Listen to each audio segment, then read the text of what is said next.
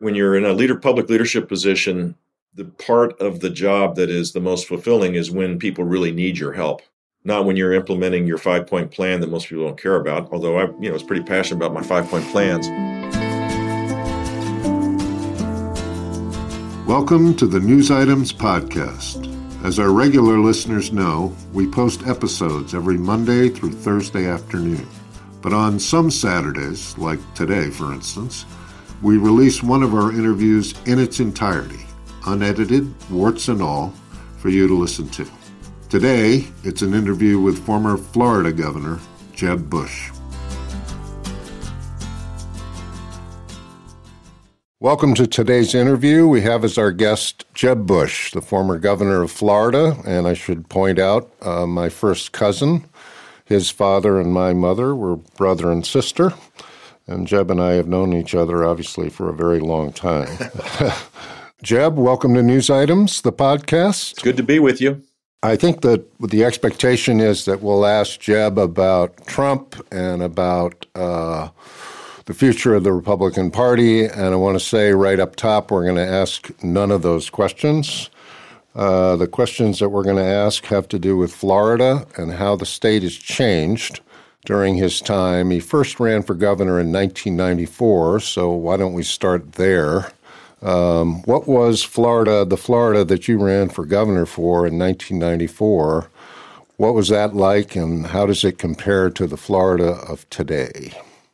Well, John, it's good being with you. Just a quick story. John's name was going to be, as I understand it, John Bush Ellis. His mom told my dad that was the case. I came into the world two weeks before, and my name is John Ellis Bush. Stole the darn name from you, John. I'm sorry. It's actually a longer story according to my mother's telling, which is that she wanted to name her son, if it was a boy, John Walker Ellis, after our great uncle John Walker, who was a surgeon in New York and whose life was exactly bifurcated by polio. 41 years as this extraordinary surgeon and athlete, and 41 years essentially in a wheelchair. So she really wanted to name me, if it was to be a boy, which it turned out to be, John Walker Ellis. And she said this to your father, and your father said, "What a great idea! If Barr has a boy, we'll name him John Walker Bush." And so my mother said, "If you do that, I will never speak to you again, because it means that much to me, if it's a boy, to name him after Uncle Johnny Walker." So you were born 2 weeks ahead of me, and your father called my mother that day and said, "Nanny, great news, it's a boy. Going to name him John Ellis Bush, call him by his initials, Jeb, if that's okay with you." So my mother relented. That's her side of the story. I like that story, and I'm so thankful she did relent, because I've used that name. It travels well. So tell us about how Florida has changed, Jeb. Florida in 1994 was a state that was fast growing. It was probably the fastest growing state, but it wasn't. It had not developed deep roots in terms of a diversified economy, strong sense of community. It was a place that people came to visit. It was a lot of back then. We had 1,000 people a day moving into the state, but we had the third highest number of people leaving, and the highest number of people moving in. So it was a state that was where everybody was from someplace else. There wasn't a sense of community. It's still a challenge for our state, but over time, our corporate, the relocation of businesses has solidified the economy. The economy is more diversified for sure. Our business climate has yielded pretty good results. The university system has improved dramatically. Our K-12 system was literally at the bottom of the heap, 50th out of 50 in terms of high school graduation rates, and those have seen marked improvements as well. Commitment to infrastructure, commitment to the natural environment, all those things have been a bipartisan commitment, really, from both Democrats and Republicans. And so I think Florida's better off today than it was in 1994. When you were elected governor in 1998, you inherited, if you will, these issues, I guess you would say. So there you are, and it's day one of your administration. What did you set out as your three main goals, and how did you set about to accomplish them? Well, John, that was so long ago that actually candidates were rewarded for having proposals. So my campaign was really a blueprint of what I wanted to do. And it ranged from bringing real accountability to our K-12 system. That was probably the number one issue in the campaign, and it was what I was most passionate about. Focusing on improving the business climate was another issue. We had the largest land purchasing program in the country called Florida. We changed the name to Florida Forever and extended it for 10 years. We moved to a community-based care model for child welfare. It was 3 or 4 years of really active policymaking, the Florida legislature, and I was the first Republican governor with a Republican legislature. So there was a lot of action for sure, and it was interesting because it was a transformation beyond just the politics.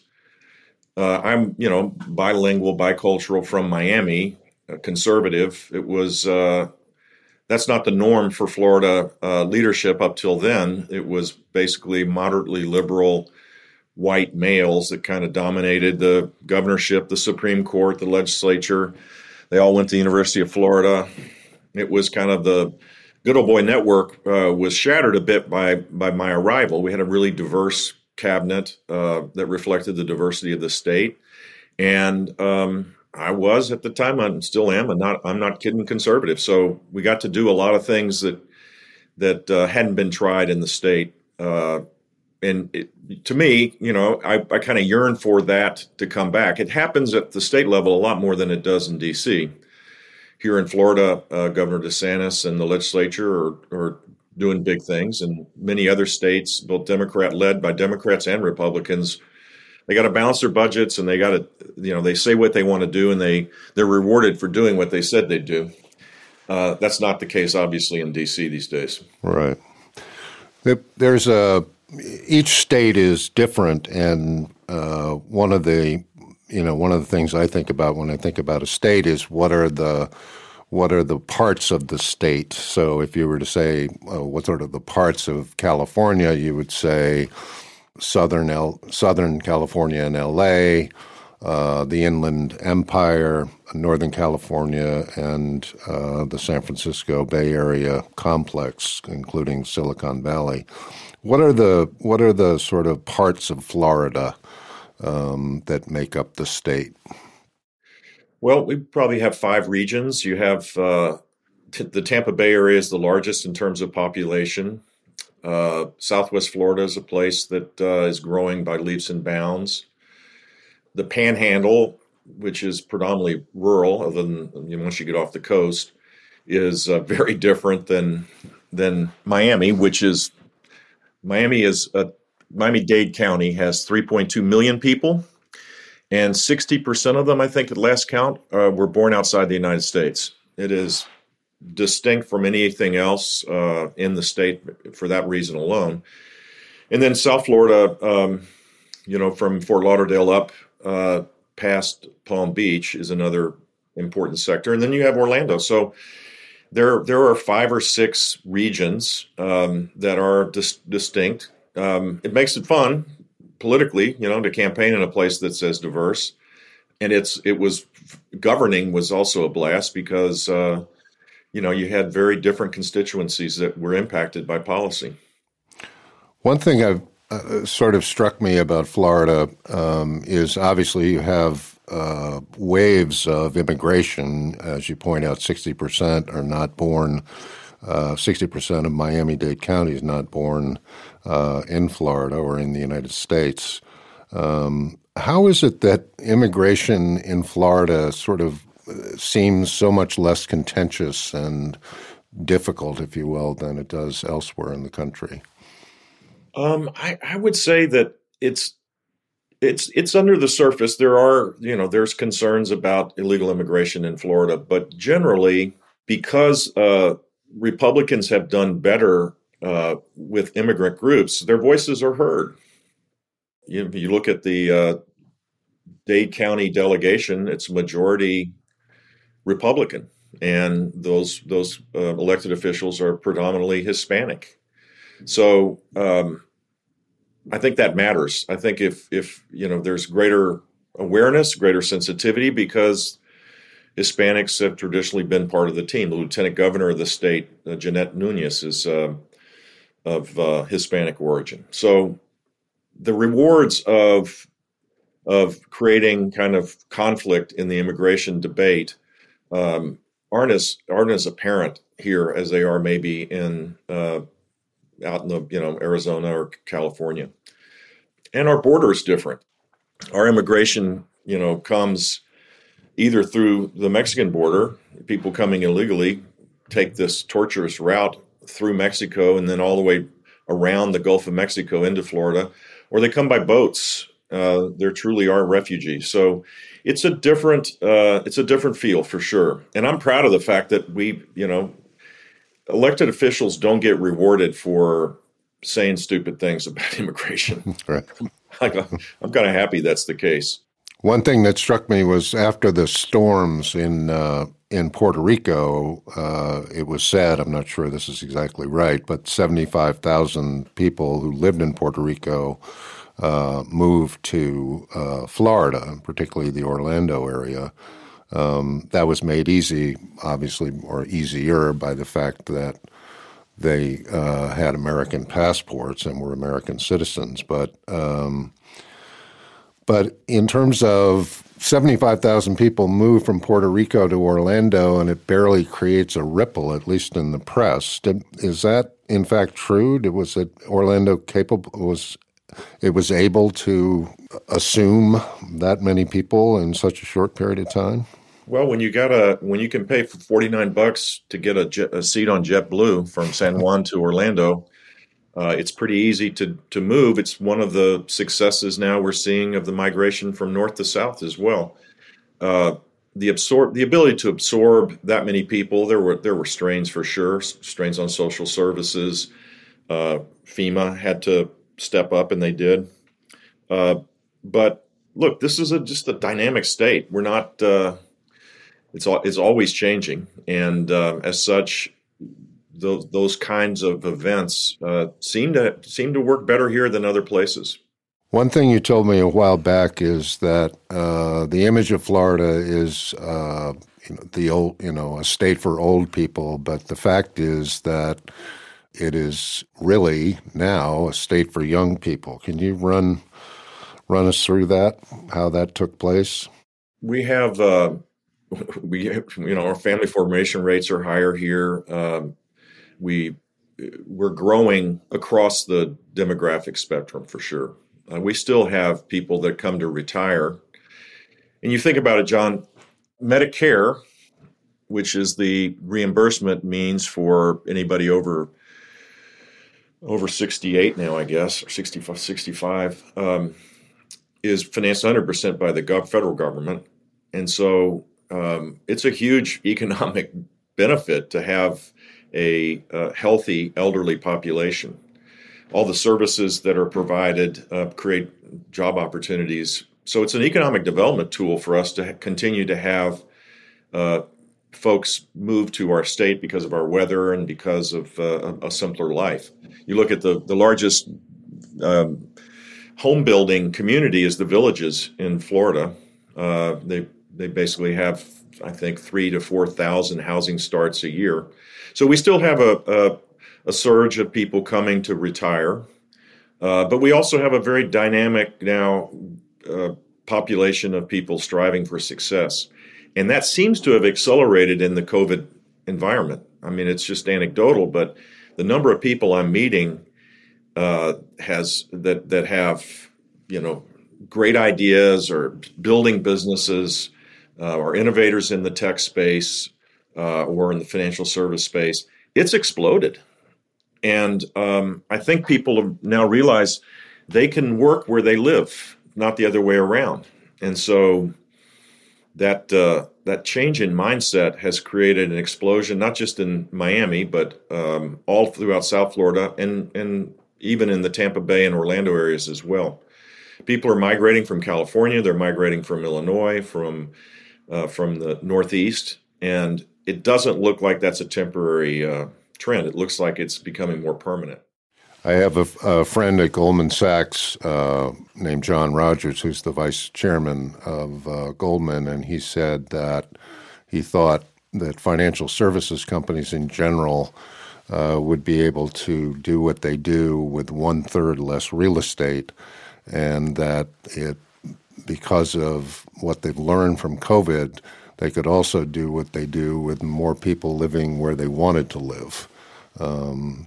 And I wonder if this influx that we read about of New Yorkers going to Florida, setting up shop, I'm thinking particularly of Elliott Management, where a friend of mine works, but also J.P. Morgan Chase and others. Is that going, I mean, first of all, are you seeing financial services move to Florida in big numbers? And do you think that'll it'll become sort of a second Wall Street, I guess? Yeah, the tradition of people moving have been, you buy your home here, you're semi-retired, you live here part-time, and then you become a permanent resident. This is a new trend of younger people moving with the recognition, as you said, that you can live anywhere, and the place is welcoming. It's very different. Francis Suarez is a young, dynamic mayor of the city of Miami, and he just, he sends a signal to the tech sector: come, you'll be welcome. We invite you. The places where the innovators exist, if you look at the states where they reside, there's a hostility to their success, and the mindset in Florida is very different. And because of that, because we're more welcoming, I think we're getting a deeper surge of people that are aspiring to a better life. When you're rich, you can live anywhere you want. If you've already created your wealth and made it, the burdens of states that are hostile to your interests, you can organize yourself around it. But if you're aspiring to success, aspiring to make a difference in society, aspiring to build a net worth for your family, it's hard to do it when the environment around you is very hostile. So the states that haven't figured this out are suffering. New York State, I guess, is planning to increase taxes on high income people. It makes no sense to me, particularly since there's this massive transfer of money from the federal government to states and local governments to deal with COVID. This is not the right time, I don't think, for states to be raising taxes. But the minute they do it, it just creates another surge of people voting with their feet and moving down here. Yeah, I mean, I know a lot of people in New York who have already made the jump to Florida, South Carolina, et cetera. And I think that, the New York City mayoral race, if it produces a result that is hostile, let's say, to the financial services community, I think you're going to see a lot more of them decamp to Florida, South Carolina, Texas, et cetera. One thing about economic development that people say, and it's probably true, is that you put together degrees and density, and you're gonna have a lot of economic activity and entrepreneurial endeavors. When you took over as governor in 1998, the university system in Florida was not as highly regarded as you perhaps wanted it to be. What specifically did you do with the university system that has, sort of kickstarted and led to its remarkable improvement? Well, I think most of the credit for the improvement has been not just we started the process of reform of our universities, certainly its governance model, but Governors Scott and DeSantis deserve a lot of credit for continuingly, constantly changing, the policies to make sure that they're outcome based, and focusing on research and development. So one of the initiatives that was started under my watch and continued was to help support life science research institutions. And it had we recruited the Scripps Research Institute, the Torrey Pines Research Institute, Burnham, Max Planck from Germany, and a couple. The University of Miami brought a incredible team of scientists from Duke. So we were successful in planting these research flags that helped create as you said, a community of researchers. The financial crisis of 2008, 2009 had an impact on slowing down the development of a life science sector in our state, but it's now picking up steam. So a focus on research and a focus, I think, on access to make sure that you have high quality institutions that can give people a chance to get a 4-year degree in 4 years in a very affordable way. Every student at the University of Florida is qualified for a Bright Future Scholarship, which effectively gives them free tuition. And Florida State University, very similar. It's a merit-based system, but it generates a very diverse student body because of the reforms that we've had in K-12, and affordability, which is really important for building, a class of workers and providers in your state. You want to make sure you have a higher percentage of people, adults, that are college educated. So we've done a lot in the last 20 years, I'd say, to get to a point where we're no longer at the bottom. In fact, I would say our public university system is recognized as one of the best. I think that's right. I wanted to ask, Florida is, as a former governor, you know this only too well, endures, I guess is the word, hurricane season, some of which are worse than others, and is also seeing sea level rise. This is, comes under the broad category of climate and climate change. How is the state preparing for what most people expect to be even higher sea levels and even stronger storms? I think we're beginning to develop resiliency strategies. It's in cooperation it's a cooperative effort between state and local governments, but I think we need to do a lot more.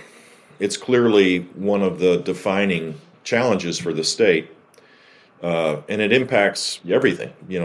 If you can't access property insurance because of these risks that are increasing because of rising sea level, if you don't have strategies of adaptability, your water supply is going to be damaged. You have to make these long-term investments.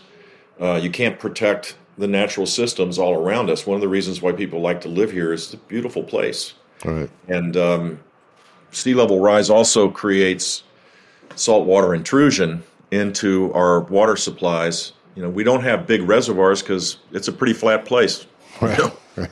So 90% of our 55 inches of rainfall go out to tide or transvaporate. So you have to build long-term solutions to protect the coastline particularly, and develop growth management strategies where you're pricing into the cost of living in particular places that have higher probabilities of storms and floods. So we got a long way to go in this area.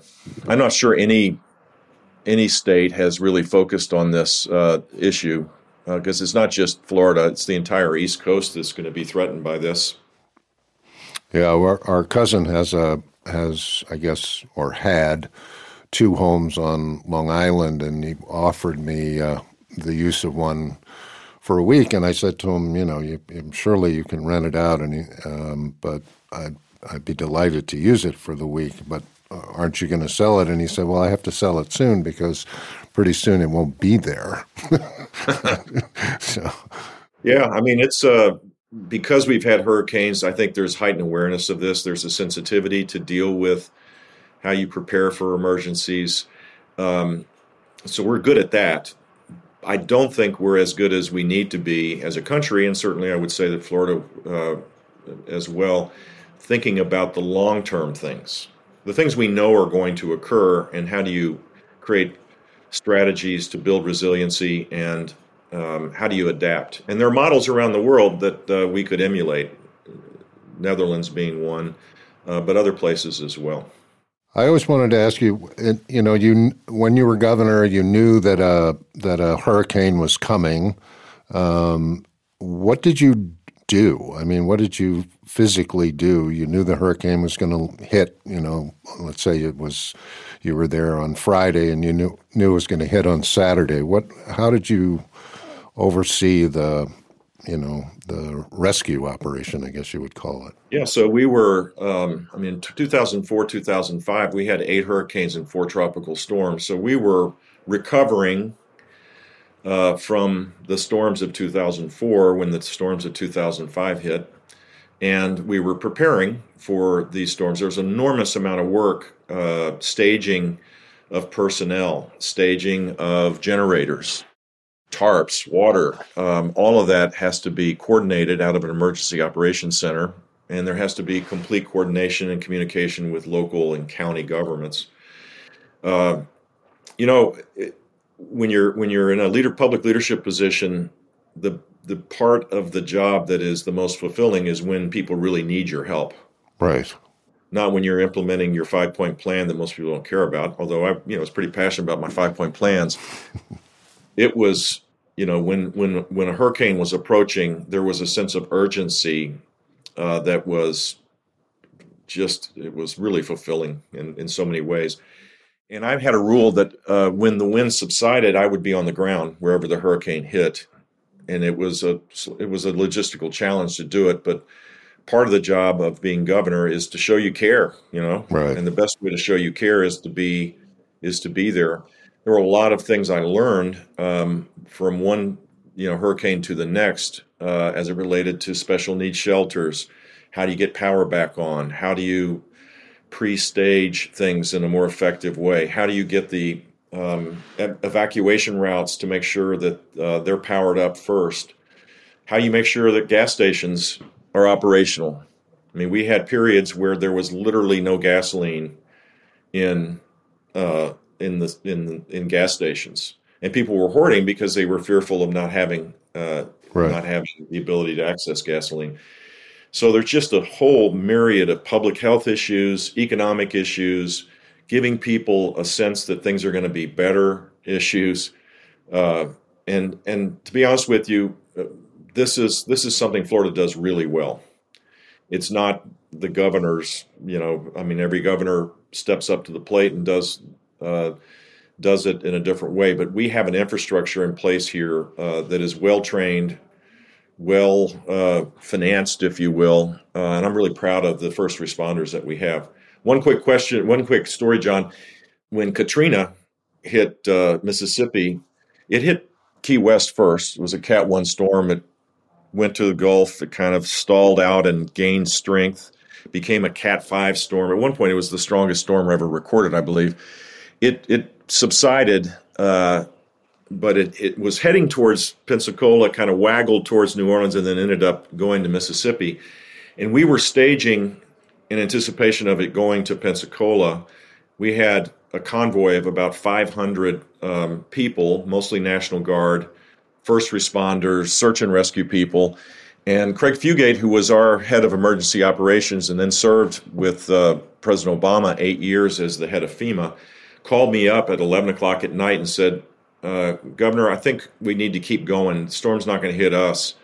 We need to keep going. So we did something that the rule books say you can't do, which is we crossed state lines and were the first responders in the 6-county area of southern Mississippi. And the storm was devastating. Mm-hmm. The storm surge was incredible. So for 3 or 4 months, it was the Florida police officers, deputy sheriffs, city managers. We were operating local government because all of the people that worked in southern Mississippi were displaced. that kind of cooperation and that kind of just spirit, happens when you're well trained and when you're on fire to do the right thing. So more often than not, Florida gets this stuff really done right. And other states, you could see Louisiana struggled with Katrina. Other states that didn't have a commitment to resource their divisions of emergency management or didn't have the training capabilities, they really struggled. I wanted to ask you one last question about unfunded liabilities, which is a subject that News Items focuses on from time to time. Obviously, in states like New Jersey and Illinois, it's almost impossible to see how those states can dig out from under those debts. What's the situation with pension benefits for public employees in Florida and the associated medical coverages? Very little unfunded health care costs. It never was negotiated among state workers as it has been in other places.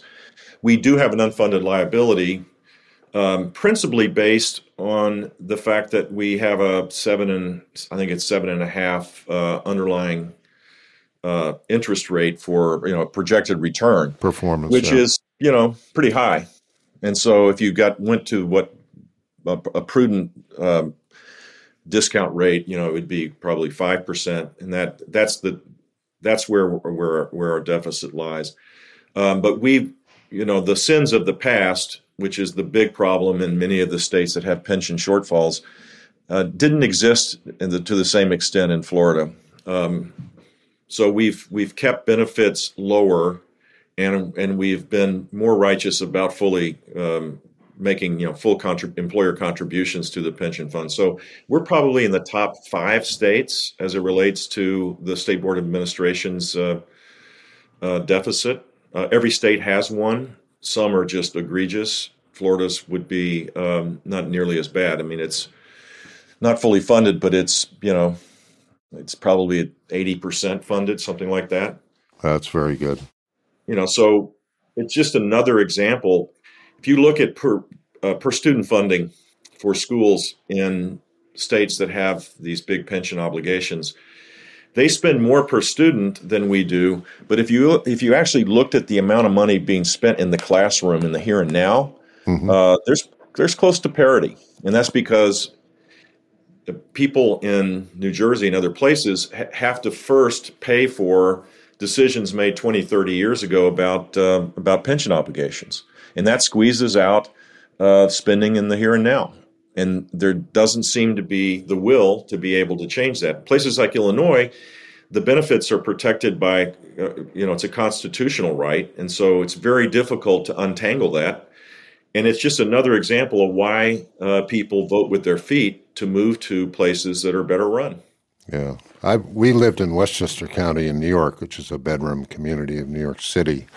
And just the county's unfunded liabilities are such that our taxes, we lived in Irvington, New York, and when we moved there in 2000, the taxes were X, and the taxes today are 4X.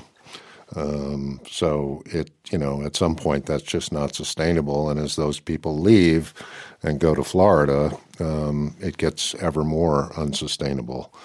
And I think one of the your brother actually said to me, he thought that unfunded liabilities was one of the 3 major issues facing the country in the next decade or so. And I'm pleased to hear that Florida is not in the hole that New York and Connecticut and New Jersey are. No, it's a shame. And there really isn't. You either have to renegotiate the benefits or you have to raise taxes. Or you have to declare bankruptcy. Neither of those are palatable in most places. Yeah. And so it spirals down. It's something. And if you add Medicare, Medicaid, all the unfunded liabilities of our federal entitlement system, these numbers become astronomical. The net present value of those alone are like $50 trillion, And if you add the state and local pension obligations, it's in the trillions for sure. So yeah. Some point, younger people, our children and grandchildren, are going to rebel against the old people that made these decisions that put a wet blanket on their aspirations. Yeah, I think they'll just cut them off, right? No more Social Security, no more Medicare. You're out of business. Good luck to you. But I want to wrap up by asking you what you're doing now. What occupies your days and nights? My son and I are partners, which I recommend highly. We have an advisory business. We help mostly emerging businesses that have great ideas and help them with strategic advice and helping them develop their markets. There's been as I mentioned, there's a lot of businesses like that now in Florida, which is a lot of fun. And then we partner with private equity firms. We invest alongside them to help businesses grow. And we've done, in the last 4 years, we've done 10 deals, totaling about $250 million of equity investing in these businesses. And it's been a good time to be doing that. And we're now raising a fund to do the exact same thing in a fund structure rather than deal by deal. So business is great. The foundation that I'm the chairman of, we work in 40 states to advocate meaningful reform of our K-12 system.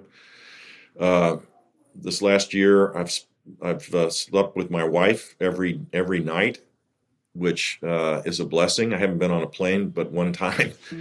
So I worry about our country. I worry about a lot of people that have suffered because of COVID. But the Bush family is totally blessed. Jeb, thank you so much for being with us. We'll see you in Maine. Thank you, John. John Ellis here again. Thank you so much for listening. Tune in again Mondays through Thursdays for our regular episodes where Rebecca and I discuss geopolitics, finance, science, and technology.